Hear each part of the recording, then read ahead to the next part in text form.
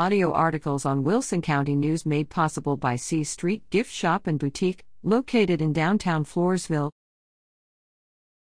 Juneteenth marks a day of newfound freedom. Editor. Finally, Congress voted to make June 19th a federal holiday.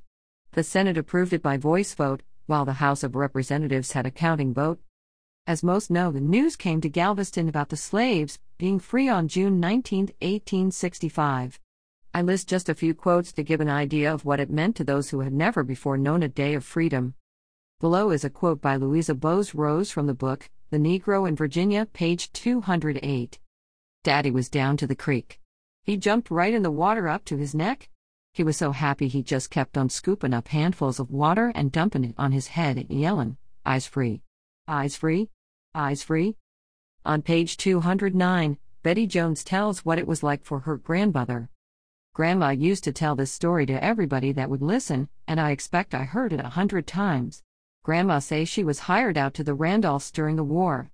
One day while she was weeding corn, another slave, Mamie Tolliver, come up to her and whispered, "Sarah, they tell me that Massa Lincoln done set all us slaves free." Grandma say, "Is that so?" And she dropped her hoe and run all the way to the Thacker's place, 7 miles it was, and run to old Missus and looked at her real hard. Then she yells, "I'm free. Yes, I'm free. Ain't got to work for you no more. You can't put me in your pocket now." Grandma say Mrs. Thacker started boo-hooing and threw her apron over her face and run in the house. Grandma knew it was true then. After 246 years, the horrors of enslavement ended. No more selling off the children of weeping, begging mothers. No more separations of families.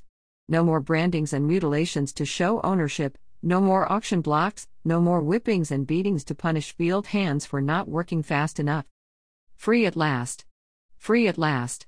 Thank God Almighty, we are free at last. The only thing I can think of to spoil the rejoicing is that 14 U.S. congressmen voted against the bill, including Representatives Chip Roy and Ronnie Jackson of my home state of Texas. Henry Brigman Frisco.